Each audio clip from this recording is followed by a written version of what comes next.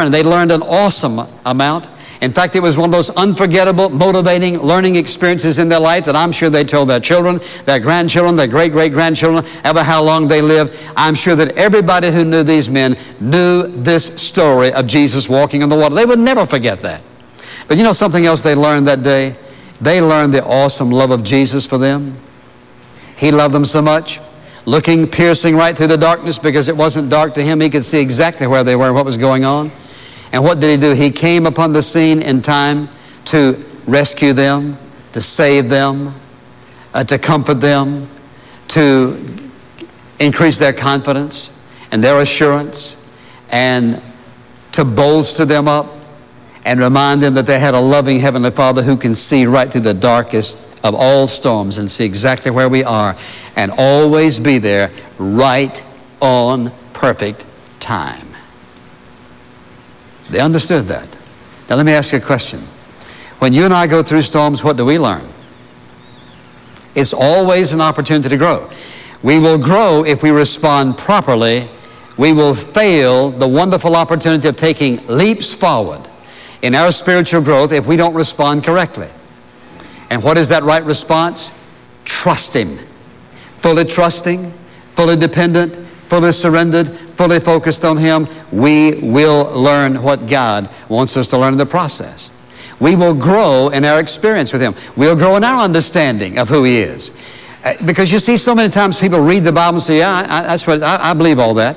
But you see, how much do we know about Him until we experience some things? When do you and I learn the most about who Jesus Christ is? When we get in a storm and we feel what they felt, helpless and hopeless. God, if you do not rescue me, there will be no rescue. We have the same opportunity they had. The same opportunity to learn, the same opportunity to grow. He is the Son of God. He is omnipotent. He is exactly who He says He is. They learned that. And to see the demonstrations of His awesome power in your life. All of us can look back in times in our lives when we've been in those situations and we have seen God show up, so to speak, end quote. He showed up. And He did something that was so miraculous you and I would never have been able to figure out how or what He would do. But He always shows up. He always reveals Himself because He's always there working in our life. Doing what? Making us aware of His ways, making us aware of His presence, making us aware of His power, making us aware that He loves us absolutely unconditionally. He's always there because He wants us to grow. Grow in our faith in Him, growing our dependence upon Him, grow in our absolute total recognition of His lordship and mastery over our life. That we are absolutely and totally surrendered to Him. That's what He's looking for. And so when we come to those stormy times in our life, then He uses the storm as a tool to grow us up and to deepen us and to strengthen us. It is His exercise in our life to make us to become the persons He wants us to be. Never even crosses His mind to sink us, but always to buoy us up and to get us to the port that He has in mind. Now, you may be one of those persons who says, well, you know, I've never trusted Jesus Christ as my Savior, and so how do I know how to respond to this? Well, you see, you're in a storm, my friend, and that storm is ultimately going to sink you unless you get in the boat. And that boat is trusting the Lord Jesus Christ as your personal Savior, depending upon Him. And you say, well, how do I do that? You believe the testimony of Scripture that the Bible says that Jesus Christ is the Son of God and that He went to the cross of Calvary and laid down His life to pay your sin debt in full. And paying your sin debt in full, the moment you ask Him to forgive you of your sins and to come into your life and to save you, in that moment He will. And that's as if you got in the boat with Jesus, and from that moment on, He has an eternal grip of love on you, and forever you may go through storm after storm, but you will never sink, because you can't sink the Son of the living God. You cannot sink Him. God is willing to see you through the storm. And you know the song, How Firm a Foundation.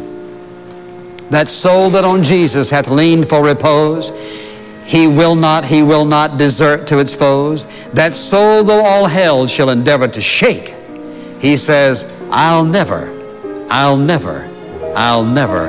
forsake. That is the promise of our Father. You're listening to In Touch. the teaching ministry of Dr. Charles Stanley. We tend to learn the most about God when we're the most helpless. It's when we take our eyes off the storm and focus on our Savior that we find He's the compassionate, loving God He promises to be. To listen again, click on the link to Today on Radio at intouch.org. And that's where you can learn more about the stability and comfort Jesus offers. If you go to the bookstore page, you can order a copy of Dr. Stanley's complete message, God's Provision, or order our teaching set titled The Storms of Life. Again, you'll find these resources at intouch.org or call 1-800-IN-TOUCH. To write to us, address your letter to In Touch, Post Office Box 7900, Atlanta, Georgia 30357. Storms can capsize us, but they don't have to sink us. We'll hear a story about that just ahead in today's Moment with Charles Stanley. Have you ever forgotten something God taught you when you were reading the Bible? When we take note of what God reveals to us, it helps us to apply it to our lives. With the Charles F. Stanley Life Principles Journal, you can keep track of your spiritual journey and be transformed by God's truths. This journal features artwork of Dr. Stanley's 30 life principles, lined pages for writing, a prayer journaling section, and more. To order, call 1-800-IN-TOUCH or go to intouch.org/journal. In our spiritual journey, we often have questions. How do I know God's will for my life? Does God hear my prayers? Why do bad things happen? The answers are found in the Word of God. But how do we know where to start? The free In Touch devotional can help point you in the right direction with biblically based content from Dr. Charles Stanley. You'll gain insight and wisdom through daily devotions, Bible studies, and more. The In Touch devotional, delivered monthly to your mailbox. Subscribe for free at intouch.org/daily. You're listening to In Touch. The storms of life can result in spiritual insight and growth for believers who respond properly. Here's a Moment with Charles Stanley. What about the Apostle Paul? You remember what he says in 2 Corinthians chapter 11? He says, 3 times he said, I suffered shipwreck. He says, in fact, one of those times, I was a day and a night in the sea. Now, I never I did have one shipwreck one time up on a big lake up in Michigan, and this friend of mine and myself were sailing this sailboat, and one of those fast storms came up on that lake, and before I knew it, he and I both were in the water, and that boat was upside down. And the waves were so high that the boats were trying to get to us. Couldn't get to us, and we happened to have had on vests by the grace of God, and it took them probably about 30 minutes before they could get close enough to us to even rescue us. So I know a little teeny bit about what it feels like to be helplessly, hopelessly being tossed about, and you can't do anything about it. Well, here they were, being tossed about, and he did not cause the storm to stop immediately. He allowed them to experience the fright, the fear, the uncertainty, the questions, the doubt, the struggle with their faith. Where is He? Why did He send us out here? Surely He must know we're here. Why doesn't God do something? Well, God's under no obligation to do anything until He gets ready. Now, that's the thing we don't like sometimes, and I think all of us come to those situations in our life when we think, now, Lord, surely you want to stop this storm, but not necessarily until He accomplishes what He set out to accomplish. You can learn more about thriving in the storms of life at intouch.org. Tomorrow on In Touch, Jesus gave His followers the task of introducing the world to a personal relationship with God. I hope you'll join us Friday to hear about the role you could have in continuing the mission of making Him known on In Touch, the teaching ministry of Dr. Charles Stanley.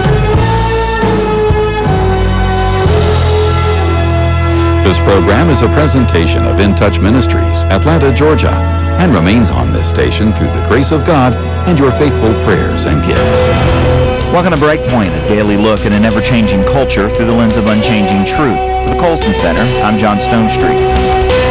Jesus of Nazareth is one of those rare historical figures that nearly everyone wants to claim. You might say that just as God made us in His image, people have returned the favor and now remake Jesus in our image. In the 19th and 20th centuries, it became academically popular to claim to know exactly what Jesus taught, while assuming that the gospel accounts, especially the miraculous parts, were not true. An assumption that was simply taken for granted is that Jesus never claimed to be God. Though the scholarly world has largely progressed past these scholars and their so-called scholarship, Jesus is still reimagined today as something other than Christ by many people. He's embraced as a political avatar or a lifestyle coach, or a role that he was definitely ill-suited for, that of a really good teacher. Christians know that there's more to the Jesus story than all this, but how do we respond to these false claims about him? Well, a new video in the What Would You Say series tackles this question and offers 3 points to keep in mind. First, the scriptures clearly tell us who Jesus was and who he claimed to be.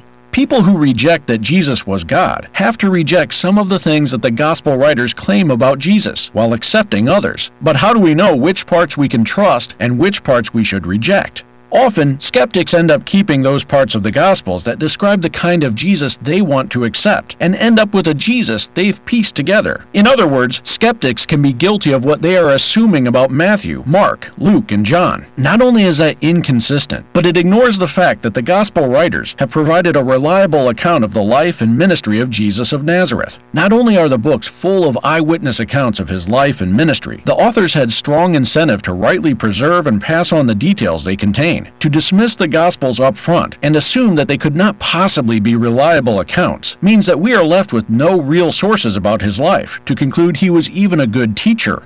Second, both the coming and the work of the Messiah were long ago foretold, with prophetic details that were incredibly fulfilled by the life of Jesus Christ. In 700 BC, the prophet Micah predicted the Messiah would be born in Bethlehem of Judea. The prophet Zechariah announced that the coming Savior would be betrayed for 30 pieces of silver. Some psalms point to a crucifixion-like death, centuries before this became a common means of execution under the Romans. Some skeptics claim that these prophecies were read back into the Old Testament by those in power in the early church. However, there are far too many details mentioned to be mere coincidence. The odds of one man's life matching so many of these predicted details would be astronomical. According to Professor Peter Stoner, the chance that any man fulfilled even 8 prophecies is 1 in 100 quadrillion. Finally, the Gospels record the eyewitness accounts of Jesus' ministry, and one of the ways they confirm his identity as the Messiah is in recording the miracles that Jesus performed. In addition to the miraculous prophetic detail, Jesus performed miracles during his earthly ministry that were attested to by eyewitnesses and recorded in the scripture and history. Even his enemies who denied that he was the Messiah never disputed that Jesus of Nazareth performed miracles and wonders. In fact, after the crucifixion and resurrection, Peter, in the Pentecost sermon to the crowd in Jerusalem, reminded his audience that Jesus had fed 5,000 people, had restored sight to the blind, and had raised the dead to life. Peter claimed that all these miracles were done by Jesus in your midst. Look, Jesus didn't simply come to show us the way. He claimed to be the way, the only way to God. To see this video in our What Would You Say series and others like it, go to whatwouldyousay.org. For Breakpoint, I'm John Stonestreet. For more resources to live like a Christian today, go to breakpoint.org.